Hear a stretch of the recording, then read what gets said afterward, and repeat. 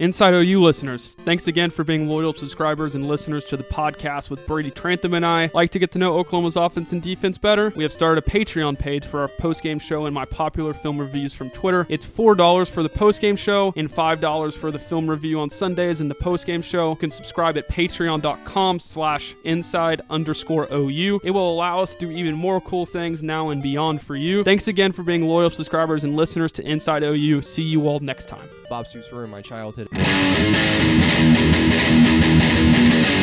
the Inside OU podcast on the Franchise Podcast Network. If you listen to this OU Compliance, I don't endorse that last message. With Brady Trantham and Keegan Renaud. Mike Stoops should be put on trial for war crimes.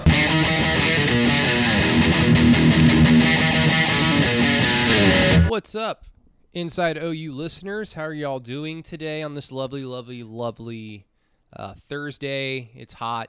It's kind of hot. It's kind of cool. I don't know. It just feels nice outside. It feels like football weather. But this is the Inside OU podcast Thursday edition, so we're going to be talking about the matchup that is OU in Texas. Brady Trantham here alongside Mr. Keegan Renaud of SoonersWire.com, powered by USA Today. Not Sooner Wired, as Sam May said on his podcast the other night when you were on with a former host of this podcast, Mr. Rufus Alexander. What did you say? It was a 47-minute first quarter between Texas and TCU and 47 Earth minutes. I'm not even past it yet. On the YouTube link that I'm watching the game on, it's at 49 minutes now, and it's 21 seconds left in the first quarter. Flag. No, we're not talking about the OU secondary. We're talking about the Texas TCU game. That was it was a hard watch for Texas fans. Not so hard for TCU. Texas, of course, lost that game. And now we kind of find ourselves going into a little bit of a pillow fight down the Cotton Bowl. Yay, Keegan. So, official count, 51 minutes, 38 seconds, first quarter, just game time for the Texas TCU game last week. Yeah, it's going to be, I don't know if pillow fight is the best way to put it, because it's going to be a physical football game. It always is. The only time really that I can remember is 2016. It wasn't a pillow fight. That was a very finessed football game. And it's, one of those things that, it's going to be a different game this year, just from the aspect of both these defenses haven't been able to show consistency in tackling. DBs aren't physical. Going to be different from that aspect of it. But from the same aspect, the defensive lines are both good. Oklahoma probably only has one matchup or one position group that they're better than. I mean, this is a pretty even across the board matchup in this game. Oklahoma's linebackers are a little bit better, specifically the starting two, not the two guys behind them. Probably more steady, just not there's not a lot of spectacular. There's a lot of promise. There's just not a lot of confirmed spectacular in this matchup. No, there's not. And it's pretty funny whenever you look at DeMarvion Overshown, one of the inside linebackers for Texas, and you're going to hear me say this later on in the podcast, but he could by himself open up Oklahoma's running game. Some of those clips I showed you of Brian Asamoah a year ago, where he was just running to the wrong gap or second guessing himself. Kenneth Murray in 2018. Yes, yeah. He will be DeMarvion Overshown could open up Oklahoma's running game himself by blocking himself out of place. It's that bad against TCU. Well, I sure fucking hope so, because OU's going to need every break in this game, and it's not really, again, we've already kind of established this. It's not so much because Texas is clearly the better team. It's just because we know what OU is going to be able to do and what they're not going to be able to do. And what they're not going to be able to do are just a handful of just fundamental football things, like tackling guys that are in front of you, tackling guys that you have dead to rights in the backfield, catching balls that are thrown directly to your chest. And even just, maybe like one or two plays a half where a guy just makes a great football play, an instinctual play that switches momentum into your favor. I don't expect that unless it has to do with the offense. And even with the offense, like we said, there's not a lot of spectacular in this game, but there's a lot of promise, and a lot of that promise for OU side is, of course, on the offensive side of the ball, but there are still just a lot of bleh questions and things that shouldn't be where they are this far into the season. Now, of course, this is the fourth game of the year. OU's typically played 5 or 6 games up to this point. They've also had an off season typically. Everybody understands that the inherent disadvantages of this year, but the offensive line interior, which technically improved, looking over your film review on our Patreon page, which you can, of course, all subscribe to, it made me feel a little bit better about the offensive line, Keegan, but maybe it's just the sheer fact of I have memories of Creed Humphrey being knocked on his ass, Marquise Hayes being knocked on his ass, and Tyrese Robinson. And, those might just have been 3 plays. But those 3 plays just stick out in my mind of, that shouldn't happen at OU against Iowa State. And Texas is going to have a step up in athletic talent. And I don't know. Maybe I'm way too pessimistic at this point, and I'll put my pessimistic post up on Patreon later on. But I just don't see... you said that there's one advantage OU has across the board. What is it? It's at linebacker. Yeah, Deshaun White and Brian Asamoah, and I showed a couple of those clips from the Iowa State game. They did their jobs really well. They just Deshaun White on one play, and Asamoah on another. He got blocked in the back, but Deshaun White scraped over a tackle or guard coming after him, was able to scrape over the top of him and go make a tackle for loss. Those are plays that Kenneth Murray didn't even make a year ago. Kenneth Murray was shot out of a cannon and running through rushing lanes and making plays. Kenneth Murray, one play against LSU in the Peach Bowl, the one he delivered the blow to Clyde Edwards-Helaire, he was able to scrap over a linebacker and go make a play. Deshaun White is already doing that in Game 3 of him being the Mike backer at Oklahoma. I think that's an extremely positive sign. And then Brian Asamoah, obviously, he just got to make tackles. I mean, he's there. Yeah, the linebackers miss a lot of tackles in the backfield against Iowa State. Now, as you heard me say, I found out the game that's on YouTube skipped a lot. Yeah. Cool, because just off memory, I don't remember a lot of what I remember. Members of the secondary missing tackles in the backfield. Asamoah missed 2. White missed 1. And Asamoah just overran Breece Hall on one of them. Deshaun White had him squared up, and Breece Hall just spun out of it. And I think that's kind of where you kind of get into the twilight zone of you are going to miss tackles in a football game. There are levels of missed tackles. There are missed tackles where the guy you're kind of at a poor angle and you just happen to be the guy closest that is able to touch him, and the guy just makes a play on you. And that happens. It's football. And then there's that 3rd and 6 with Trey Norwood that we've talked about ad nauseum at this point. Those are pretty unforgivable. But, the linebacking core, it's interesting. Even though I started on offense, let's just kind of stick with the defense. Yeah, they're steady. I just don't see a lot of spectacular in that. Deshaun White, Brian Asamoah, Ugwoegbu if he plays, Brian Mead when he's going to be out there, and we all know he's going to be out there. I just don't see their ability to make a play in spite of something, if that makes sense. Sure. Now, Ronnie Perkins being able to play, I think that makes the defensive line, which has probably been the best unit overall. Would you agree? Sure. Yeah, I would agree with that. Rush backer specifically. Yeah, I would say that makes Nick Benito's job much easier. I would say that definitely makes Perrion Winfrey's job much, much easier because the offensive line for Texas won't be able to focus as much on him if they so chose to. I don't think Ronnie Perkins is going to go out there and have 2 or 3 sacks in this game, but I think just his sheer presence alone is going to trickle down, especially on the defensive line, but hopefully on the linebackers. And if that's the case, that's where we could see the sure-handed tackledness of Deshaun White, of Brian Asamoah. And if they're able to do that, that'll clean up a lot of the Sam Ehlinger trash plays that he's going to probably be able to get if all else fails. Rufus was, saying that Oklahoma's going to struggle against the Texas running game on Saturday. I actually don't see that to be the case. If you look at Breece Hall, he was getting hit in the backfield a lot. Yeah. A lot. And, does Keontae Ingram have a spin move like Breece Hall has? Probably not. Does Roschon Johnson? No. Johnson's a little more physical as a running back, a little more tougher to get down. But, those guys, and I know I'm not, there's no, excuses. You've got, It's a great book, by the way. Breece Hall's really good. but he's not good enough to where you shouldn't be able to get him down in the backfield. And my joke is, does Keontae Ingram have a spin move? If you look at most of the missed tackles Oklahoma had, Breece Hall was just spinning off people or spinning guys diving at ankles, and he was able to spin away. So just a lot of poor technique. Some of it was like Breece Hall's ability, which, again, like he's a fine running back. I mean, but Iowa State has had fine, probably even better running backs in the last 5 years than Breece Hall. I mean, who was the kid from Oklahoma? Was he from Lawton? For Iowa State, I know. He had an awesome freshman year. Yeah, he got kicked off the team. I mean, David Montgomery was a freak show. Yeah, I think Breece Hall's the best of them, but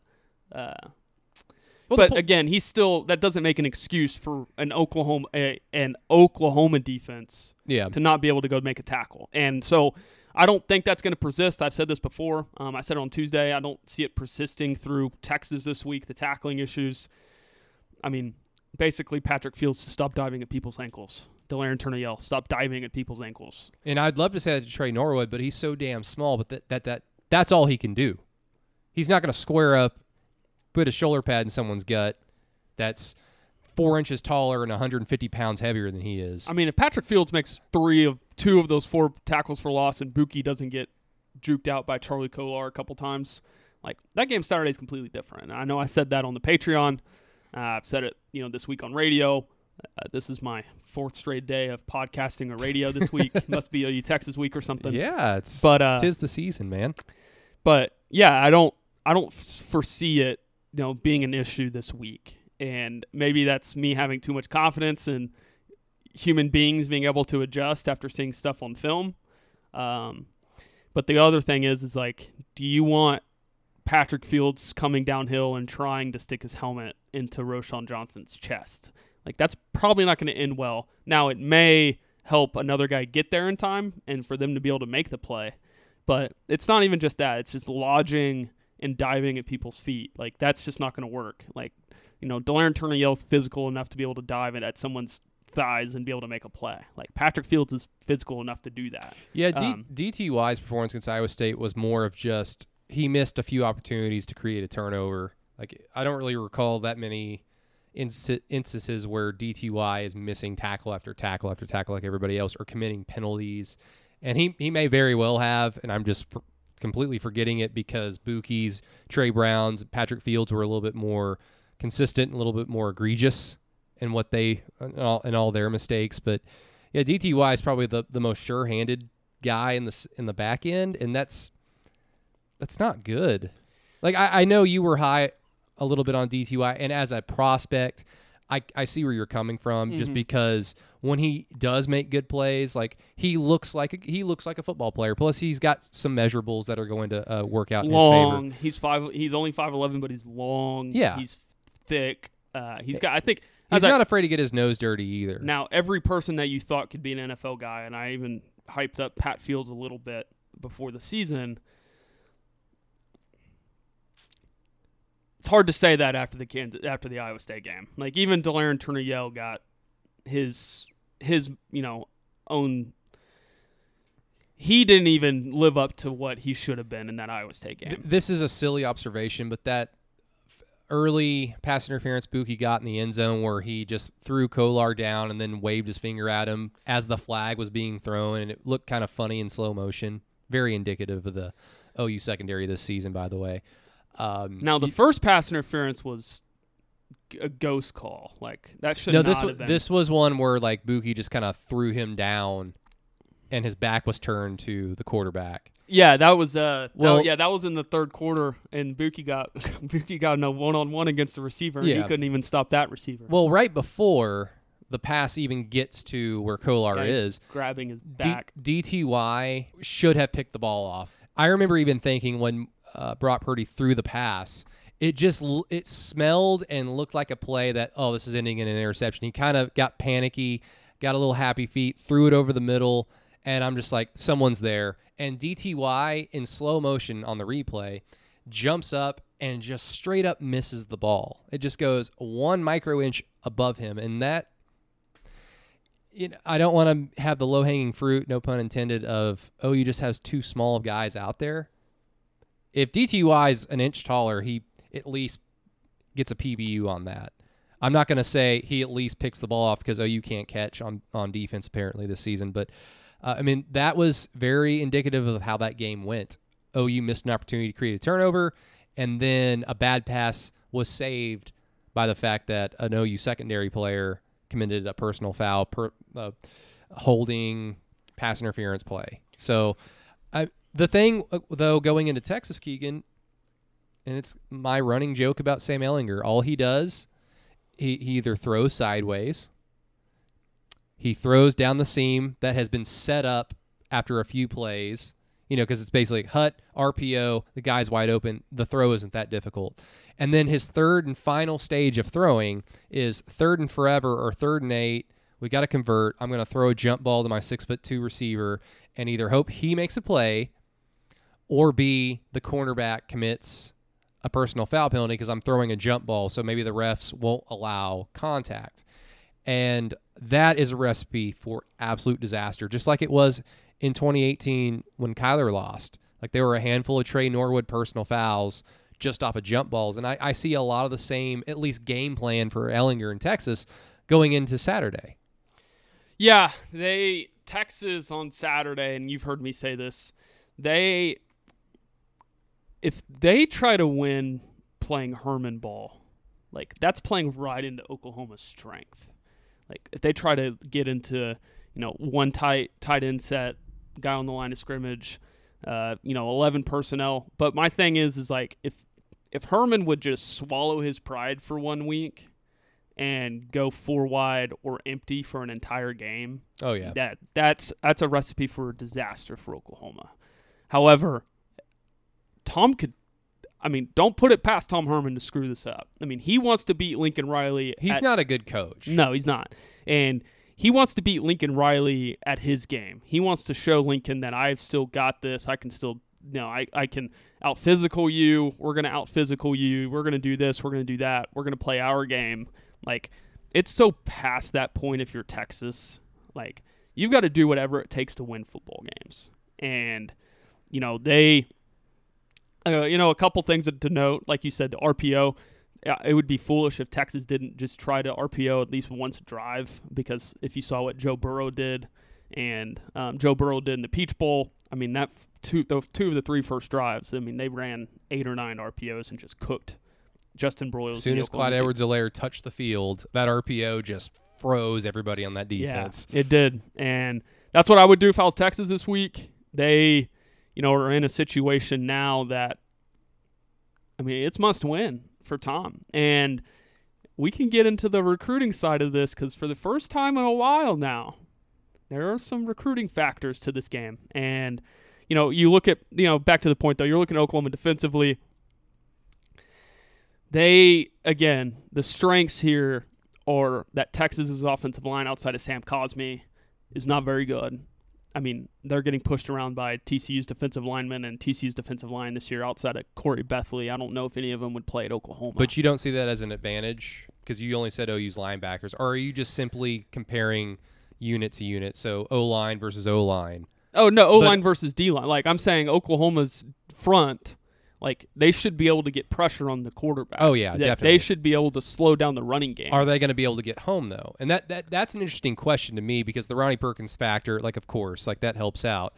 Brock Purdy, I would describe as a more elusive quarterback than Sam Ehlinger, just because Sam Ehlinger is just bigger and slower. So that plays into OU's hands because they routinely got in the backfield against Iowa State. They just could not get home. 2 weeks in a row. Yeah, they did it against Kansas State too. Now, the second Ehlinger is able to break contain, that's where it gets kind of dicey. I already see Ehlinger having a great game. Like, he's not going to go, 13 of 36 against TCU, near pick 6, got returned down to the 4. Just a terrible throw. He's going to do that, though. So the thing for OU is just kind of the same recipe as last year. Unfortunately, you don't have Neville Gallimore, Parnell Motley, and Kenneth Murray. You just have to create pressure because Ehlinger being slower and bigger, he's less likely to be able to break contain around the edge. So if you're Benito, Ronnie Perkins, Perion Winfrey, Isaiah Thomas, those guys, you have got to get home. They do. And that's, again, as I said, this game is all on Tom. Like, you look at what Kansas State did and Iowa State did that were successful. You get rid of the football quick. Like, Oklahoma can't get home. That really good pass rush can't get home. And if you go a bunch of empty, you go a bunch of 4 wide, you set up your slot receivers and your big tight ends up for a lot of success. If you're Texas and Tom Herman this week, they're in a unique situation that they have to completely change the identity of their football program. Just for a week, to be able to win this football game. And if they don't, as I was saying a second ago, Texas is outside of Sam Cosmi based off what I've seen so far. Every guy besides him is just getting pushed by TCU. In the running game, they're not even having huge holes to run through. Like, a lot of the success the running backs had against TCU was the wheel routes out of the backfield. And we don't really know how good TCU is. I mean, they lost to Iowa State in their first game of the year, but then again, they weren't able to play some tune-up games as well because of COVID issues. Yeah, they weren't able to lose to Louisiana Tech. Yeah. Louisiana, I'll have you know. I think TCU was supposed to play SMU. I think that game got moved. They were supposed to play somebody week 1 against, I think it was Louisiana Tech. SMU was initially canceled, but then they put it back on. The next week, and then it got banged. Yeah. Yeah, so, no, I said this week on with Ian Boyd. Like, based off what I've seen so far, like, I would pick TCU to get to the Big 12 championship game. Based off 2 games, I'm not going to go overzealous on this. Trying to decide with the Big 12 tiebreaker rules who's going to be able to make the Big 12 championship game right now it's fool's gold. I mean, you can't make a prediction. I mean, Iowa State has to go on the road to Austin this year. Like, Iowa State could lose 2 games. Kansas State has a lot of tough games remaining. Oklahoma State has all their tough games remaining. I mean, But they're the only undefeated team in the conference, Keegan. So they're awesome. Sure. Yeah. Who they played? West Virginia, whose defense is pretty good, and Kansas with Trillingworth. Yuck. Yeah, I saw that. That was not a good not a good look. Everybody knows what happens whenever you put Trill next to a quarterback's name. Yeah, but let them have their fun. Their time is coming, but go ahead. But with Texas, yeah, again, their offensive line is, I don't think, still up to this challenge. And I think the same conversation can be said for Oklahoma's offensive line. Like, if you're looking for a reason to bet the under in this game, which is now at 72.5, oh my God. It's now at 72.5. If you're looking to bet the under on this game, there's your reasoning that nobody's going to be able to run the football. And even in that extent, like, double moves from running wide receivers, all those things, probably not going to be able to get hit because there's not going to be enough time. Yeah. So Texas has had a lot of success being able to throw the football down the middle of the field because Sam's had a little bit of time to throw the football.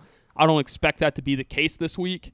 And again, if Tom Herman offensively, and based off intel that I've heard from Texas, that he has a lot more control over the offense than what he's led to believe. And if that's the case, like, I said this on Tuesday, if Tom Herman plays Herman ball in this game, Oklahoma will blow them out. Like, and it won't be pretty either. Well, the unfortunate thing is Herman can go into this game thinking the opposite of what you just said. Like, I'm gonna beat OU and Lincoln Riley playing my style ball.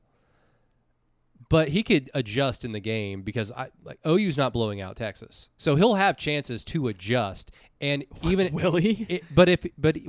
If he does, and OU isn't able to counter, we'll just watch a lot of the same things that we've seen over the last 2 weeks, where OU slowly loses grip of a game that they may not be dominating to the extent that you would the yards per play or anything would suggest. You'll slowly watch that game go away.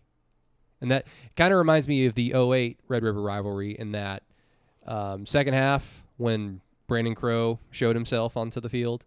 Texas went 5 wide. They went true spread. It was the first time Mack Brown had really done that. And they put Jordan Shipley on Brandon Crow, and that's why we all remember Brandon Crow's name, unfortunately. So Texas will have opportunities to completely throw out, hey, this game plan did not work. We're going to adjust, because unfortunately OU is led by a bunch of kids, and their upperclassmen are not very good or have not performed to the extent that we thought that they should be. Quick little break here. Wanted to ask you all, hey, go out there and rate the podcast on Apple Podcasts. We're at 69, which is really nice, but I like 70 as well. So go out there and rate the podcast. 5-star review. And if you don't think that it's worthy of a 5-star review and you want us to improve upon something, please let us know, because that is always helpful.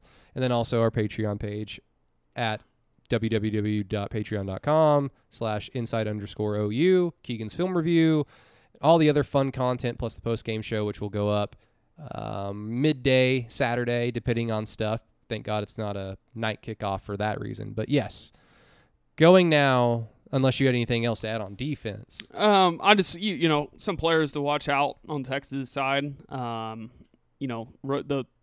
running back tandem of Ingram and Roschon Johnson, obviously. Sam Cosmi at left tackle, unbelievable. I mean, as good as you're going to find in college football this year at left tackle. Yeah. He's really, really good. And then wide receiver, I know you'll have a little touch on this later, but I think the biggest guys to look for is Wiley, the tight end, big old body, big body type. Obviously, gave Oklahoma fits a week ago. If they watched film of Iowa State, they will just use the tight ends. Mm-hmm. Malcolm Epps, as well as Brendan Eagles. I know a lot of people know Eagles' name. Malcolm Epps could be an X factor in this game if Texas gives him opportunities this week. They got Michigan transfer and Tariq Black, who's underwhelmed so far. Kind of the same guy he was at Michigan. And then Schooler, the grad transfer wide receiver from Arizona, who's been hit and miss. I think teams have accounted for him after the UTEP game, finally. I know it's not very long, but yeah, they Texas has talent. I just don't. In the same conversation a year ago, and you heard me say this, and I joked with Ian Boyd about it a lot. And I'm gonna, I think Ian is really good. He just has blinders on when it comes to Texas. Did he make a prediction for this Saturday? He thinks Herman's going to screw it up. He thinks Texas will. That is a defeated person right there. Oh, he's on board of Texas needs to move on. Is he worse than me with Bob? Close. He is. The thing is Bob had success. Yeah. And it just made it that much harder, but yeah. Yeah, he is on board of, Texas needs to move on from Tom I thought Herman. that 2 years ago. Mm-hmm. Yeah, they have they got some serious internal issues down there as well, and I don't think that's to be ignored. And I know a lot of people have been talking about Oklahoma and the young guys this week with the tweets that went out Saturday night after the game. But it's a situation right now offensively for Texas. Again, I'm going to reiterate this: if they go 4 wide or empty a lot in this game, Oklahoma will get blown out. I think Herman's too stubborn to do that. I truly feel that way. And if that's the case, I'm not saying 9 sacks, but Oklahoma's going to get to Ellinger, and Texas isn't going to be able to. I don't care what anybody says. Texas, if they run the football in this game, if they're able to go 6-7 yards a carry in this game, I would be shocked of utter proportion.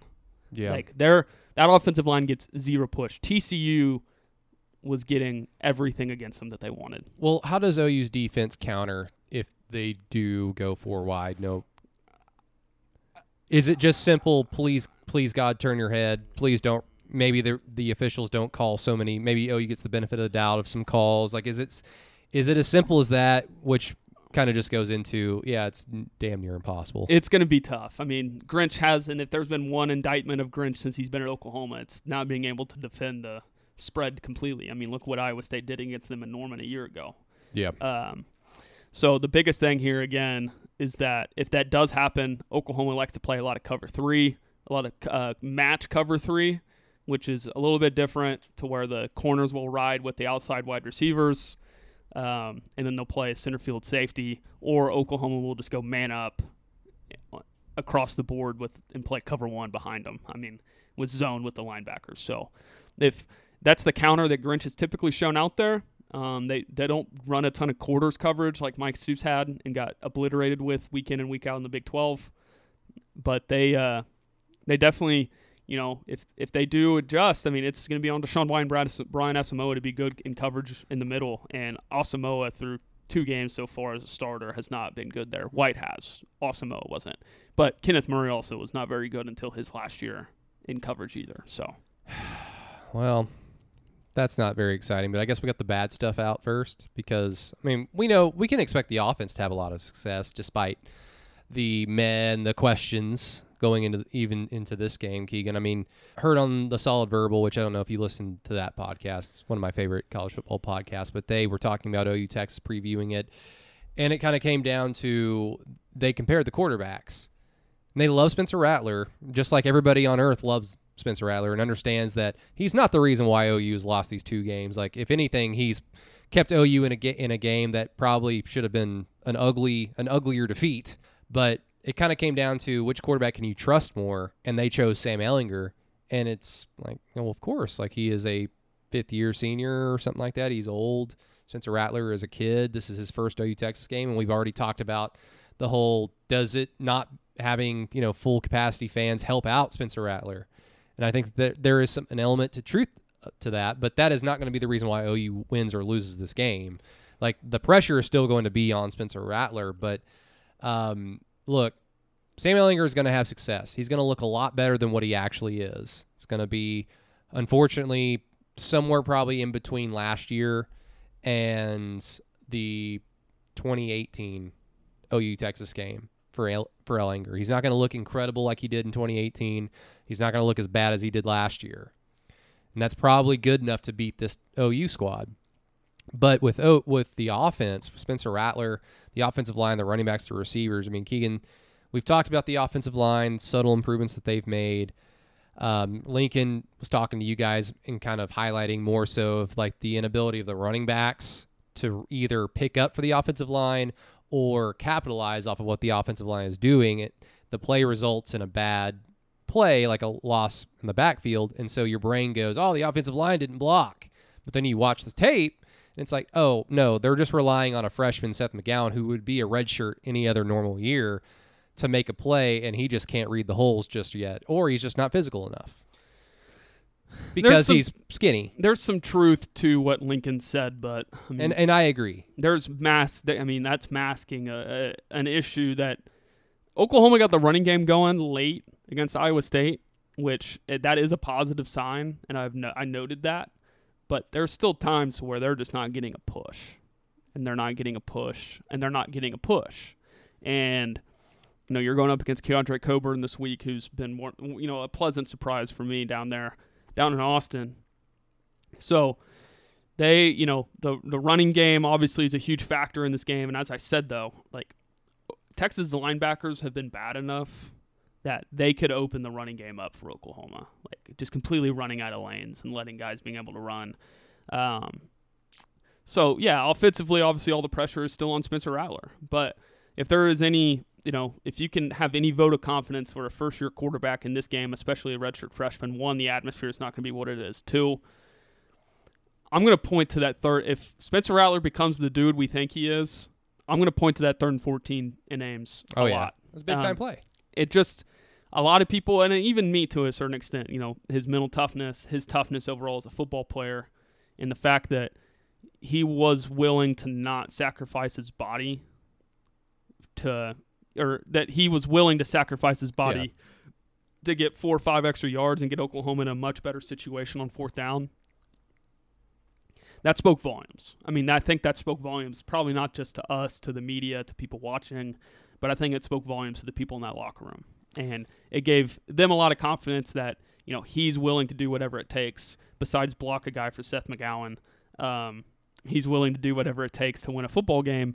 And OU Texas, I mean, Baker's outside of 2016 struggled in that game. And I know he got hurt in 2017 with his shoulder to deal. That game was helped by a lot of missed holds. It was. Like not 2 or 3, a lot. But Oklahoma jumped out to a 20-0 lead in that game? Yes. And then they blew it, which that's another note for Lincoln Riley. Texas' first scoring drive of that game. There were 2 blatant holds isolated on a tackle where the official's right there, and they just simply don't throw the flag. And I think it was on Obo, because bless Obo's heart, that dude was all over the field, and he had little to show for it because he was getting held all day. That's the only reason why Texas is able to come back in that game. But, the thing about Spencer, what you were talking about earlier, like our questions about his mental toughness, like, don't mistake this. We're not basing that off of what we thought of him in that QB1 documentary. We're not basing that off of any reputation he may have as a human. Like, we only have those questions because we haven't seen him in that situation. I had the same questions about Kyler Murray following his Texas loss, because you don't know if a guy is mentally tough until you see them in the shit. Mm-hmm. Obviously, you would just prefer you go undefeated and you never have to find out about it. But we had those questions about Kyler. We had those questions about Baker. They were fair. We weren't thinking this because he seemed like a douchebag on QB1. We just didn't know. We don't know what Spencer Rattler is because this is only the third, fourth game of his career that we've been able to see him play at this level. So, yes, he showed me a ton against Iowa State. I don't give a rat's ass about that last interception. No. He was put in a situation by primarily his secondary. His winning plays came before that. The touchdown to Theo Weiss that should have been. Was the fourth down conversion following that 3rd and 14, was that the one where Obi dropped that NFL throw? Was that where that he play completed resulted? a pass to Drake Stoops, and then on that same drive is when Obi Obialo dropped that pass. Yeah, that's what I meant. Golly, did you see the video Joel Klatt posted about Rattler last night? I heard that he slammed him a little bit. He did the video. A horrible job presenting it. Like, there were plays that he was showing that he didn't need to, that's not the right play to show for some of the examples. Tyrese Robinson's about to get beat by his guy, so he holds him, and Spencer gets out of the pocket. Well, a guy's coming open across the middle of the field. What do you want him to do? You want him to take a sack, or do you want Tyrese Robinson to get beat? I'm not going to go. Joel Klatt's awesome. I'm not going to go after Joel Klatt too much, but I think he did a horrible job presenting that to fans. I think Joel's probably maybe a little upset at OU for him, just like after Missouri State. He was just going everywhere saying, Spencer Rattler is Patrick Mahomes. Mm-hmm. And it's if you really watch the game, that take isn't that bad because, the talent of Spencer Rattler, the arm and the delivery and the accuracy, he just hasn't really been helped by his offensive line, his running backs, or his receiving core a handful of times, unfortunately for OU, in crucial moments. Because if one or two of those plays go OU's way, they're 3-0. So Patrick Mahomes came a first-year starter as a sophomore at Texas Tech in 2015. What if I told you Oklahoma picked them off 4 times? Do you remember that? Yeah. I don't remember that game at all. Yeah, that was Dakota Austin had one of those picks, I think. Oh, yeah. That was that game. We love Dakota Austin on this podcast. Yeah, I have no qualms about I've never met him. He got his chance. He tried to tackle an Oklahoma defender, and that was history. But against Tom Herman, as we come full circle. 2, 3, 5, 9, 10, 12, 14. Patrick Mahomes had 15 interceptions his sophomore year. Yeah, but obviously, a Kansas City fan, a Texas Tech fan, Joel Klatt, whoever would argue, well, Texas Tech is playing, Patrick Mahomes is playing with Texas Tech level talent around him. Yeah, because not every turnover, not every interception is on the quarterback. Yeah, he still had Kiki QT, who's a big-time guy now in the NFL. He had Jakeem Grant. Oh, man, Miami Dolphins fan here. Love me some Jakeem Grant. Yeah, he had talent. I wish OU had a 5'7", just 4'2" guy. Brendan Thompson, kid in the 2022 class. Oh, really? Oh, wait till you need to see that. I've already got a video montage. I can't wait to watch him take fair catches on punt returns. Or what about Billy Bowman? Oh, should we move into a little bit of recruiting before you want to finish up the offense real quick? Let's finish up the offense. I've got 4 players that scare me for Texas. We're going to get into your 3 players to watch for, and then we'll jump into some recruiting tidbits. We don't normally talk about recruiting during football season. I'm not gonna lie, you know this. I'm kind of out of the loop a little bit on recruiting. I'll hear things every now and again, but yes, it's not as potent as what I used to have. But for the recruiting nerds out there, and I know you exist. I probably should be one. I'm not, unfortunately. But for the recruiting nerds out there, stay tuned. We'll get to it. Yeah, offensively, again, you want to see Oklahoma be able to run the football. TCU is able to run it at times. Is that if Texas runs 4 wide, Texas will win? Is that your version of if OU runs the football well, they'll win? That's easy. Whoever runs the football well wins this game. I got a question for you. Do you think Chris Ash has anything to stop Lincoln Riley? The answer is no. No, their secondary is just as bad as OU's. But the athleticism kind of freaks me out because we've seen that athleticism rise to the occasion. But I don't know why OU's favored in this game. But we've seen that Texas athleticism rise to the occasion, whereas we have not seen it out of OU maybe once or twice in terms of we don't expect much from this unit, but they rise to the occasion. We didn't expect much from the D-line going into the Texas game last year, at least I didn't, and they just, we're the best guys on the field. Yeah, I mean, I thought that they would have that success because Tech's offensive line was so bad. But again, I mean, if Marquise Hayes, Creed Humphrey, and Tyrese Robinson, asterisk, if Chris Murray's eligible on Saturday, if you want to talk about right guard, and then you have Adrian Ely at right tackle, and Eric Swinson at left tackle. Anton Harrison at left tackle. If you have that pairing, if you have that group, that interior has to be a lot better. I mean, Keandre Coburn's going to push them around.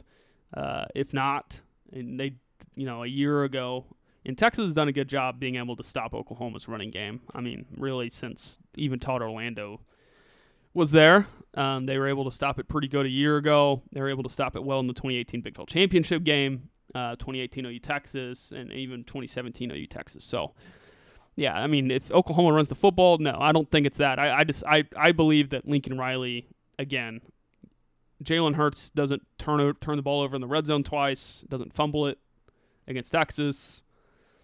I mean, Oklahoma probably puts up 40 plus in that game easily, maybe 50, and they blow Texas out. So 2018, you saw what Lincoln was able to do. Now, 2018, the problems were a lot more on Kyler Murray than Lincoln Riley.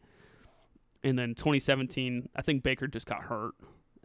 So, no, I think, you look at the coordinator matchup on offense and defense, it's just so overwhelming. I just don't – if Chris Ash comes out and just gives Oklahoma problems, then that's a lot more on Oklahoma. But I don't expect that to happen. I mean, heck, you even look a week ago. I mean, Oklahoma through 2 conference games has almost put up 1,000 yards. I mean, getting guards is not the problem. It's putting it in the end zone. It's just the consistency and the ability to get big chunk plays over and over.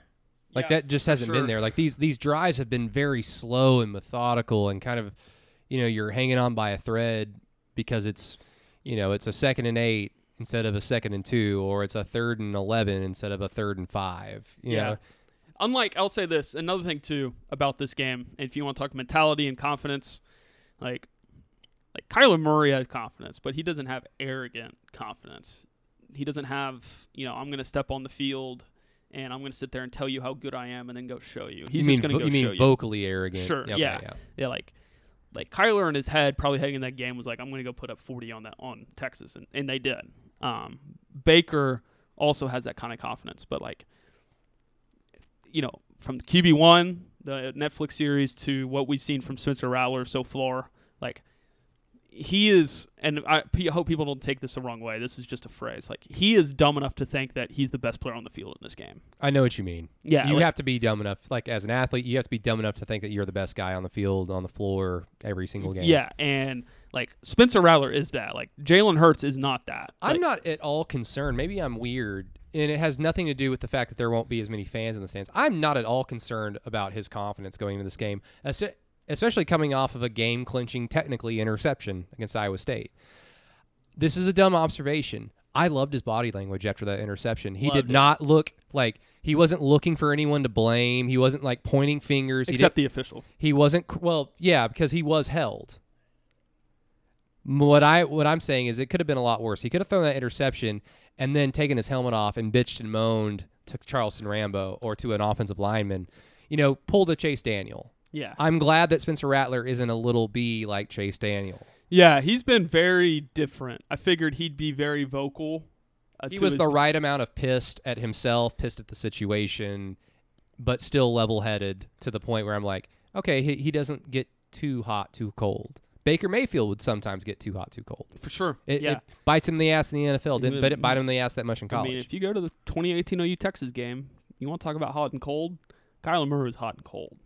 That guy struggled more in that football game than he may ever mentally in the rest of his career. You go to the Alabama game, he got hit in the mouth a couple times. That game was so big for him. I mean, he's a native Texan. He was recruited by both Oklahoma and Texas. He kind of famously spurned Texas on the last day of recruiting with the tweet. Hilarious. Never was going to go to Texas. Probably grew up hating Texas. It was big for him. And so all those factors that go into the Cotton Bowl can go into play when you're talking about a guy like him or Baker Mayfield. Like, that game means more to that type of player. Spencer Rattler being an Arizonan, not playing in front of 90,000 screaming fans, 50 of which are screaming at you. Yeah, he's going to go out there and just be like, I have played well enough to win these last 2 games, and I'm going to continue doing my shit. I just hope my defense does something worth a fuck. Yeah, and the offensive line as well. I mean, they got to be able to run the football just a little bit, and they were. Does OU need to use TJ Pledger more? See, I don't understand. Like, Seth McGowan had one bad decision. Like, he's fumbled and had one bad decision through 2 games. Now, granted, that's 2 decisions too many as a running back. Like, you got to be consistent. But like, one of them that people were talking about him dancing too much. Like, Tyrese Robinson pulled around, didn't move anybody. Yeah. And that's a major problem. No, but offensively, again, if I'm Oklahoma, I'm attacking the middle of the field, left and right. I mean, Texas is going to play one high safety. They've done it under Herman for 3 years now. They're going to force Oklahoma to play in front of them as much as they possibly can. Obviously, there was one coverage bust in 2018 when Kyler found Marquise Brown deep. But for the most part, they're going to keep Oklahoma in front of them. And Austin Stogner is probably the X factor in this game. He's starting to look like a number 1 tight end in his draft. Like, he's going to be. I think he's been that good so far through 2 games, and a lot of NFL people there are 2 NFL people I've already talked to are like, he's not going to be at Oklahoma for longer than 3 years. He's got to block a little bit better, but yeah, and that'll come with time. Yeah, for sure. So he's the X factor for Oklahoma, I think, in this game. If Texas doesn't take care of him. Now, the other thing, too, if Texas spends too much time worrying about him, Marvin Mims is going to be open a lot. Drake Stoops is going to be open a lot. Well, that's a point I wanted to bring up to you, but real quick about Stogner. I can only think of 2 pass catchers in the last 20 years that were great blockers from day one. That was CeeDee Lamb and Kenny Stills. And Kenny Stills more so because he was just a fearless, I'm going to use my body like a missile, like all the highlight blocks that everybody remembers. But I brought this up to Jerry Ramsey and Kelly Gregg on the radio. That thing that Lincoln Riley gets criticized for, it's usually he forgets to run the football because he's an air raid bro and he's from Texas Tech and they don't run the football down there back in the Leach days. I think it has more to do with he simply goes away from wanting to do the thing that works over and over again. And I see Austin Stogner in the offense kind of very much in play with that. Austin Stogner should have had 5 or 6 more opportunities against Iowa State because who are they going to throw at him? Who? But it just seems like, watching Lincoln Riley as a play caller since 2015, okay, that works, but I want to be balanced and I want to get the ball out to my playmakers across the board. I don't want to play favorites. I don't want to go to the well too often. But there are certain times where it's like, if they can't stop the run, keep running halfback dives. If they can't stop Austin Stogner because he's too damn big, then keep throwing him the football. Are you seeing the same thing? Because we didn't see Theo Weiss until the very end when he had that drop. We saw too much Charleston Rambo. We didn't see enough, heaven forbid, we didn't see enough Drake Stoops against Iowa State. They were dropping 8, of course, so that kind of explains some. But to me, if Austin Stogner is eating early, he should eat more frequently and often. Yeah, I think it was a lot more about what Iowa State did defensively, as well as Oklahoma having to keep 6-7 guys in pass protection, and that's including another H-back and the running back. You saw TJ Pledger be able to have some good, open opportunities whenever he was able to wheel out of the backfield. But another thing Kansas State and Iowa State have done as well is they've been sending 4 or 5 in rushing a lot, and in doing that, that's making Oklahoma account for more guys getting after the quarterback, as well as Spencer Rattler. The clock in his head speeds up just a little bit. Not just a Rattler thing, that's a quarterback thing in general. So that being said, I mean, with Theo Weiss open a couple times, but as I pointed out in one of the videos on the Patreon, he also could have been open more, but it was kind of on him. He was cutting off routes a little early. And when he had chances to be open. And if he's open, Spencer Rattler's going to find him. I mean, yeah. That's if there's anything we've learned through 2 games, if you're open, Rattler's going to find you. So I don't know. It's definitely a good storyline heading this game. I don't get why the pairing, the quadruple pairing of Weiss, Mims, Rambo, and Stoops don't get more run together. You could include Stogner in that conversation. Now he's on the field a lot, but I mean, I expect Oklahoma to run a bunch of 2 H-backs in this game. I mean, why wouldn't you? When they started running the football, it was whenever the 2 H-backs were on the field together and as tight ends. Another thing that was kind of funky too, and I didn't point this out, and I probably should have, Lincoln was running some formations with like Jeremiah Hall lined up as a running back, but he was just blocking, and Austin Stogner lining up as a fullback, and he was just blocking.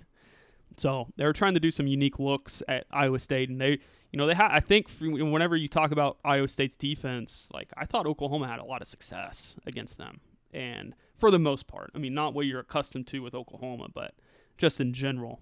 So they, I think does the running game open up the passing game? It absolutely does. It's got to be there a little bit on Saturday down there at the Cotton Bowl, and I'm excited to see kind of what that's going to look like because, again, they had a lot of success in the guard tackle counters against Iowa State late in the game, and they had a lot of success in the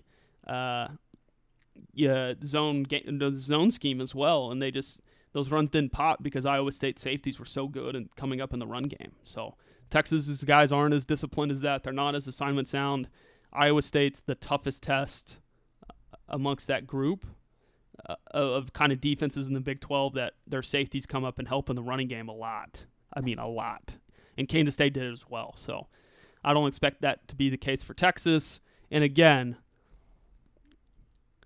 like DeMarvion, I'm not kidding you. You're going to see it happen. Like DeMarvion Overshown is going to allow a run to pop for Oklahoma because he just runs either to the wrong gap or he comes up to the line of scrimmage to try to come make a tackle and he's running into a blocker. Like that's going to happen. Now the other linebackers for Texas have been pretty good. The guy that got targeting, he's not going to be out for the first half against Oklahoma. He's one of their starting linebackers, but Texas hasn't been very good defensively. Guys have been open. I mean, look what Max Duggan was able to do. And, if Max Duggan's able to throw the football on you, I'm pretty sure Spencer Rattler can. I'm going to do the bad thing on podcast real quick, Keegan, because I was thinking about it during Iowa State. I'm not a gigantic X and O's guy to the point where I could explain it to you without a visual aid, but I don't know if Austin Stogner is fast enough to do this because I'm using Jermaine Gresham as an example. Jermaine Gresham was a freak athlete. But I think, what Lincoln was saying a few weeks ago about how the bubble screens are an extension of our running game. How you can get Austin Stogner some more opportunities is if you go back to 2007, Sam's freshman year. Sure. Here, I'll just show you the play. They did this as well in 2018 a lot. Yeah. You just throw a screen straight to your tight end and your receivers. Thanks for showing me a play from North Texas, by the way. Well, wait. What's the thing there? I'm just because North Texas is very good at football. Well, I'm joking around with you. Yeah, of course. That was a part of their offense from that year, 07 and 08 where they just run a straight screen to Gresham. Yeah, Gresham ran a bunch of bubbles. Stogner's not as fast, but no, he's as physical. Lord, is he tough to bring down. If you get him isolated in the slot somewhere against someone that you feel like that's a matchup advantage for us, and you have not Drake Stoops basically around him lined up, you can knock a guy off his feet and then have Stogner basically head of steam 8 yards down the field before he gets touched. It's like he's going to fall forward 4 or 5 yards. That's something I would like to see. I mean, I don't know if that Lincoln Riley even time of day wants to incorporate something like that, but I was just thinking about that instead of just running those deep slants to Stogner all game long. It's like, well, give him another ability, another way to showcase his talent. Absolutely. Another thing, too, is Stogner's they got to use him more in the red zone. I mean, he's a matchup nightmare. And I don't know if he high points the football well, but as I pointed out and everybody saw it, that third down where they went cover zero, Iowa State did for one of the few times they do it and sent the house at Rattler, and he just threw it up for Stogner. Man, oh, man. You want to talk about veteran play from 2 young pups? Woo! Like, that's the kind of stuff you want to see. I mean, that's next level. Like Rattler understanding it's cover zero coming at him, and then being able to get rid of the football and just throwing it up and not praying that Stogner comes down with it, but putting it in a position for him to be able to catch the football against a smaller DB. That was really, really good. There was a couple times, Joel Klatt pointed out one of them to where Spencer didn't understand the pass protection in front of him. What an idiot. Yeah. It was I think it was one time. And To flip around that, though, and I probably should have shown this, in the third quarter, Iowa State ran a corner blitz. Oklahoma had a play action, and Rattler ended up, having to avoid traffic and, didn't get a sack. He got back to the line of scrimmage. On the last drive of the game, they did the same thing, and instead of holding out the play action so long, he just pulled it and got rid of the football and picked up 5 to 6 yards to the boundary, to the Oklahoma sideline. And I believe it was on the last drive. So, yeah, no, there was a lot of growth from Spencer in that game. And then as well as, like you said, they need to highlight their best players more. Like Theo Weiss needs to get more opportunities. He got a lot against Kansas State. Don't let people fool you. He got the football a lot. Now, it was on a bunch of quick hitches and this and that to be able to move the chains, but I think people forget it because it was during the point of the game where OU was dominating. Yeah, for sure. Late but it wasn't just not getting Stogner on the ball. It's just the offense just sucked. For sure. I guess let's just get into real quick. I'll give you my 4 guys, and we've already talked about it before we went on, that are freaking me out as we speak about Texas. And the first one that I said, you were just like, he hasn't played. But this is OU Texas. This is when new pieces, new toys get brought out. Bijan Robinson, especially in kickoff return, because we didn't talk about special teams, as there's really no need. OU doesn't have very good special teams. It's lost them 2 games now. It's played a big factor into 2 losses with a punt block and a gigantic kickoff return. Now, the kickoff return. I know someone got held, but if your foundation is leaning on one guy to perform a tackle. But that's kickoff return, though. I mean, that's what happens. I mean, if one guy misses the lane, one guy falls, a kickoff return busts. Well, because when we were watching the game live, before we ever realized somebody got held, remember what I said live? Yeah. Brian Mead was the closest guy in the hole. And it's like, why the is Brian Mead out there? And even Brian Mead got held on that play too. But yeah, I mean, Jeremiah Curdell was right. I mean, if he doesn't get dragged down by the front of his jersey, he makes that play, and that kickoff return doesn't bust open. Yeah. And shout out Jeremiah Curdell for liking that tweet. Now, Bijan Robinson, like Keegan told me before, and I watched TCU, I watched Texas Tech. This is the guy that landed on his face mask and then his feet bent technically forward, but over his back, and then his feet touched the ground flat. Yeah. And he's somehow still among us. Yep. I mean, praise God, because when I saw that live, I was like, he's dead. That is the first time I've seen someone die on a football field. But he's a guy, he's a 5-star recruit, incredibly exciting. You hyped him up coming out of high school, and I've bought into it because he's big time. That kickoff return that got called back at the beginning of the TCU game, because if y'all remember, it took them 3 kickoffs to get the goddamn game started. That's the point where he showcased his excitement, and I could just see, maybe not on offense, but maybe they're able to kind of package him in some way where he's lined up as a wide receiver because he's that talented. Maybe that's Herman's wrinkle. But if not, if Burkich doesn't get the ball out of the end zone, Robinson's going to do something with it, and sure. And that freaks me out. Yeah, I think there's some credence to that for sure. You're talking about a guy that has all the athletic tools in the world to be. I mean, he's not as big as Alvin Kamara.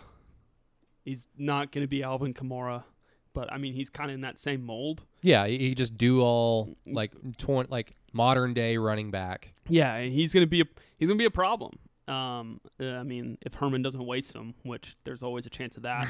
But if people haven't figured out, I was at my first Big 12 media days in 2018 when Tom Herman gave the 15-minute filibuster and started talking about how good their players had gained in the weight room. When he was Mensa? Yeah. And Kirk Bowles asked him how many All-Americans he has on his team. Some. Yeah, that rubbed me the wrong way. And then he rubbed me the wrong way again in 20. So that was 2017. Tom Herman rubbed me the wrong way when he torpedoed Houston's season by just putting everything into beating OU so he can get the job that he currently has. He turned his back on an entire group of kids. Sorry. He got Greg Ward almost killed in 2 years down there. He conned Ed Oliver into going to Houston, then left. I mean, it doesn't really affect Ed Oliver's career, but yeah. I'd imagine. Well, he hired Ed Oliver's brother. Yeah. Yeah. So, I mean, that's. I thought that only happened in basketball. No. Definitely not. No. Yeah. Tom Herman's he's not the guy at Texas. That doesn't mean that they won't beat OU on Saturday. Oh, for sure. I think they will. I think they will beat Oklahoma. I am predicting an Oklahoma loss. Yeah, we'll be on the same page when we get to that. moving on, I guess, like Roschon Johnson, the running back, he's the guy who had the big run against TCU. He's just insert Texas running back here that isn't that much to write home about, but they have a big 60-yard run against OU. I mean, it even happened last year. Was Roschon Johnson the guy who had the big run last year? Was he a former quarterback? Yep. Okay, yep. He's really good. He's powerful. I mentioned him earlier. It's going to be tough. Like, I don't know if you want an Oklahoma defensive back to come in and try to square him up. That's why I'm scared. Yeah, he's physical. I mean, he's going to run like his life depends on it, and he's a lot better than a lot of people give him credit for. Joseph Osai, just for, because he's probably their best player. Freak show. On their team, probably. Oh, no doubt. No doubt. Wait, cause me. Okay, probably more NFL ready. Yeah, okay. For sure. Yeah, Osai is a guy that's, just like Kansas State's dude whose name escapes me. Like Wyatt Hubert. He's going to have one play where he gets Spencer Rattler. Oh, I think it'll be more than one. Well, one play where he just gets there, like, quick. Like, he's going to have plays, no doubt, but I mean like a pure speed rush. And you listen to the podcast with Sam and Rufus and Wes and Anton Harrison. He made a great point. Like, Anton Harrison for a freshman, does an unbelievable job being able to stay in front of guys. It's his feet. Because he's really athletic. But the thing is Joseph Osai, what he's added from last year to this year is skill.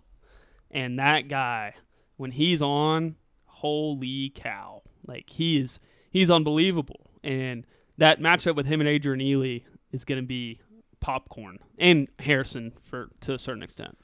Oh gosh, a freshman. And then the last guy, and this is just because insert quick white wide receiver from Texas here, Jake Smith. He's a guy against TCU. I don't know if you remember this, Keegan, but late in the game, he had a gigantic drop. Wide open. He could have had it had been a 40, 50, 60-yard gain. He could have even scored if he breaks a tackle in the open field.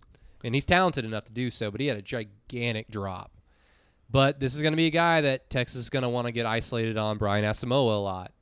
And if he's not able to just manufacture some good coverage skills overnight, Jake Smith's going to be a guy that OU fans are going to be annoyed with on Saturday. Oh, he will be. He's a guy that runs great routes. Lunch pail guy. Go down the list. Coach's son. Go down probably the list. At some point, maybe play t-ball under his dad. Probably, yeah. No, he's made that huge catch in the LSU game a year ago. Gritty. He is, and had the touchdown catch against really tough against that on TCU on that first touchdown drive for Texas. He's a guy that is. As he progresses, now who knows how long Herman's going to be at Texas, but as he progresses, and we've seen what a slot receiver and Devin Duvernay can do. Now, I'm not comparing Devin Duvernay to Jake Smith at all. Like, Devin Duvernay's got elite track speed. Yeah. But, that's the kind of guy that Texas is going to expect him to be, and he can be that guy. And he can be that guy on Saturday if Oklahoma's, unwilling to not get Brian Asamoah on him. That's you want to talk about a perfect setup?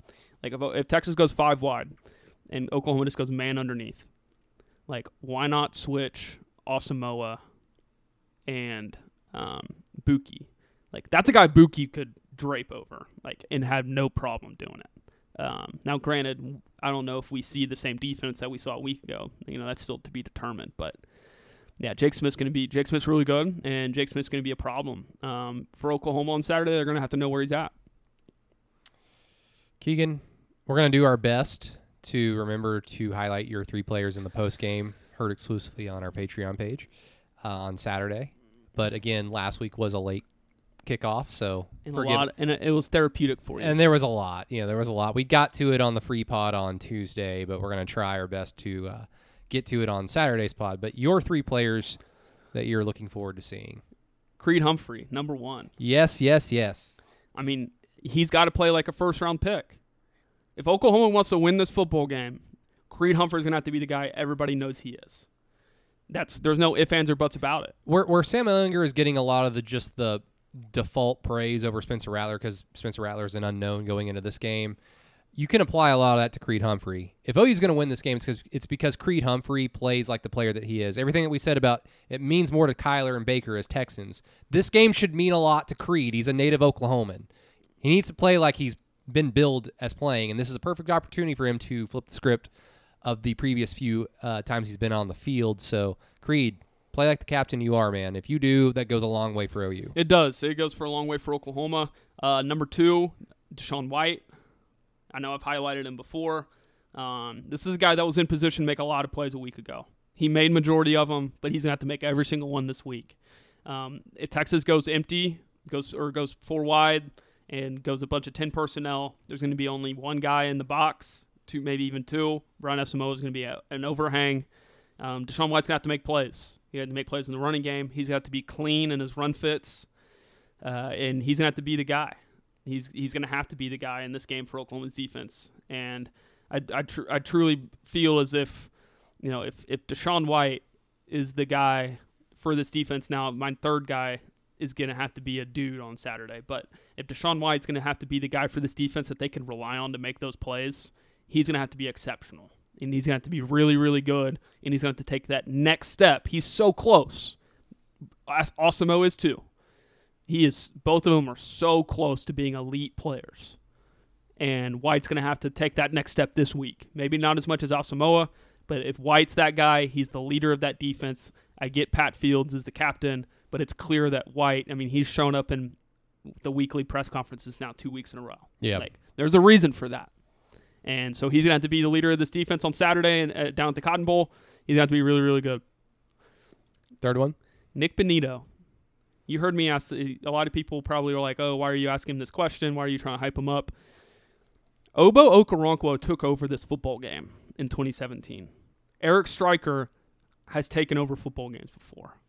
Nick Benito, I think, so close against Iowa State. He was so close so many times. And this is a guy that Texas, he's going to go up against Cosme a lot. And I think you're foolish if you're Alex Grinch to try to get him not to go up against Cosme. And here's my reason why. Because Isaiah Thomas is Ronnie Perkins for that example. Even then, he's going to have a lot more success going up against their right tackle, not their left tackle. Yep. Nick Benito's so athletic. He's so long. He's starting to get those skill moves. Quick first step. And he, we saw when Amani Bledsoe, what he was able to do to Sam Cosme in 2018 and how that impacted what Texas was able to do offensively. If Nick Benito can neutralize Sam Cosme's effect on this game, Oklahoma's going to have a lot of success. And the appearance of Ronnie Perkins can't be understated in that, and you're completely right. That if Ronnie Perkins is on the field, that's going to be a lot more opportunities for one-on-ones for Perion Winfrey. It's going to be a lot more opportunities for Isaiah Thomas. I think it would behoove Oklahoma to keep Thomas and Roberson inside this week if Perkins is back. I agree. Winfrey took a step last week. He was a lot better last week than Kansas State, that's for sure. But if Nick Benito can come in and just win enough against Sam Cosme, if Sam Cosme's getting beat, Texas is getting beat. I get the Sam Ehlinger conversation. He's a great leader. Obviously, he's very inconsistent, and he has not changed that under Tom Herman yet. And the reason why I'm off the Sam Ehlinger train. But Nick Benito, if he beats Sam Cosme, maybe even once early in the game, that's going to set a huge tone. And I'm talking first, second, third drive. If he can come get a huge sack on second, third down, get Texas in a really bad situation, I think it's going to send a huge tone to Oklahoma that they are who they think they are, and it's going to send a huge tone to Texas that they're going to be in for a dogfight, and maybe even more than that. And real quick, Keegan, before we get out of here, because we teased it earlier, recruiting. So tell me about Alex Bowman. Billy Bowman? Or Billy Bowman. Interesting, right? He decommits, announces today he got an offer from LSU, which, that could be fun between Oklahoma and LSU, as we've all seen before. Hopefully there's no gym directors involved in this one. Oh. But obviously his girlfriend was the number 1 softball player in the country a year ago, now playing softball at the University of Oklahoma. I can tell you this, Oklahoma offered him for a reason. They didn't just throw a flyer at him. Oklahoma thought they could flip him and land him. And I think it's very clear that Oklahoma has a real shot at this. And but what? I think as a wide receiver. As a wide receiver? Yeah. Now, don't get me wrong, this is a guy that can play both ways. If he gets to Oklahoma, he can play nickel. I know he's only 5'10", 5'11", but his length is a lot different than Buki's. kind of like Jane Davis in that regard. Like Jane Davis is 5'10", but he doesn't play like he's 5'10". Yeah, he just looks like a normal good defensive Corner. back. Yeah, and so I'm not going to say win and lose this game is going to be the difference between Billy Bowman, but obviously credit to Soonerscoop.com for this, and I was able to kind of get some info on this last night. Like, there's another guy, Denton Ryan, that's wavering a little bit. Oh, really? And another Texas commit. I think winning this football game and Nick Benito going off can say a lot about Jatavion Sanders and his potential. Because look, like Oklahoma is in a down season right now as it stands. Now they can salvage this season. Oh, you win on Saturday. We can all start talking ourselves in. Well, they can beat TCU, then they can win Bedlam. Maybe that's like the first round of a Big 12 championship, and then we'll find ourselves in that case if they beat Texas on Saturday. But Texas is in a much worse situation in regards to recruiting because we don't know what Tom Herman's situation is next year, the year after, especially if they lose on Saturday. We have a very good understanding of what Lincoln Riley's is, unless he just decides to up and leave. Like, OU's not firing him anytime soon. This is going to be the staff moving forward. So it makes a lot of sense that Texas recruits are wavering despite Texas's 2-1 start. And it makes sense why OU's recruits are not wavering despite OU's 1-2 start. Mm-hmm. Like, you don't want this season to snowball because that could affect recruiting in the short term. Oh, I think it's Tom Herman's hot seat. I think everybody. I thought he was on the hot seat last year, but yeah, shame on me for thinking Texas would not talk themselves into Tom Herman being their guy. But that's Texas for you, for sure. But again, this game could go a long way to maybe getting a guy defensively that could have a lot to say about Oklahoma's success in the future. So if there's any more, hey, Oklahoma, go win this football game, I think they put themselves in a really good position to be maybe able to go get a guy. So, yeah, it's really haven't seen an effect in another Texas game like that in a while. So we'll see. Going down to Dallas? I will be down in Dallas. Ooh. In the press box. Oh, wow. I guess we'll have to Zoom podcast. Yeah, I'm driving down there Saturday morning and driving back Saturday, so I can maybe be able to stop in on my way back. Okay. Depends on how tired you are, but we will we'll figure that out. Worst case scenario, we'll Zoom it. If not, then we'll take care of it one way or another. But once again, subscribe to the Patreon page if you want to listen to the post-game show. It's $4 a month, and then $5 a month gets you the post-game show and Keegan's film review, which, God willing, on Patreon will drop on Sunday or Monday. Oh, it better work this week. Patreon had a headache. Patreon tested positive for COVID over the week. So, but everybody else out there that isn't subscribed to that, we still love you. Thank you so much for listening to Inside OU all day, every day, whenever we put it out. But until Saturday, hey, we gonna give score predictions or what? Oh yeah, score predictions. Well, I already said OU would lose. I think OU will lose this game. This is gonna be like a 42-35. 42. I think you're in the right scoring range. 42-35, 42-31, Texas. I'm going to be awful here because I can probably tell you after the first two drives, the first offensive drive from Texas and the first offensive drive from Oklahoma, who's going to win. So I'm going to be... I thought that against Iowa State, and I was dead wrong because OU looked great on both ends. Mm-hmm. So I'm going to be awful here, and I'm going to give you two scores. Okay. I'm going to give you Texas. If they win this game, they're going to blow out Oklahoma in these standards of 45-31. 45-31. Texas, Oklahoma wins this game. Oklahoma wins it close, and it's going to be 41-34. But I want to reiterate again: if Tom Herman goes Herman ball in this game, Oklahoma's going to blow them out, like 50-20 something. Like, I'm not kidding. Like, so I'm not. That's not three predictions. That's just I'm throwing that out there that I don't think he's dumb enough to do that in this game, because his job's on the line. But if Herman goes Herman, they're going to get their ass kicked. We will see. Hopefully OU proves me wrong. They proved me wrong last week when I picked them to beat Iowa State 38-17, and that aged like milk, but we will see. Everybody out there, thank you so much for listening to Inside OU. We'll talk to you on Saturday for the Patreon, and we will talk to you next week for free on Tuesday following Lincoln Riley's press conference. Thank you again, and Boomer Sooner.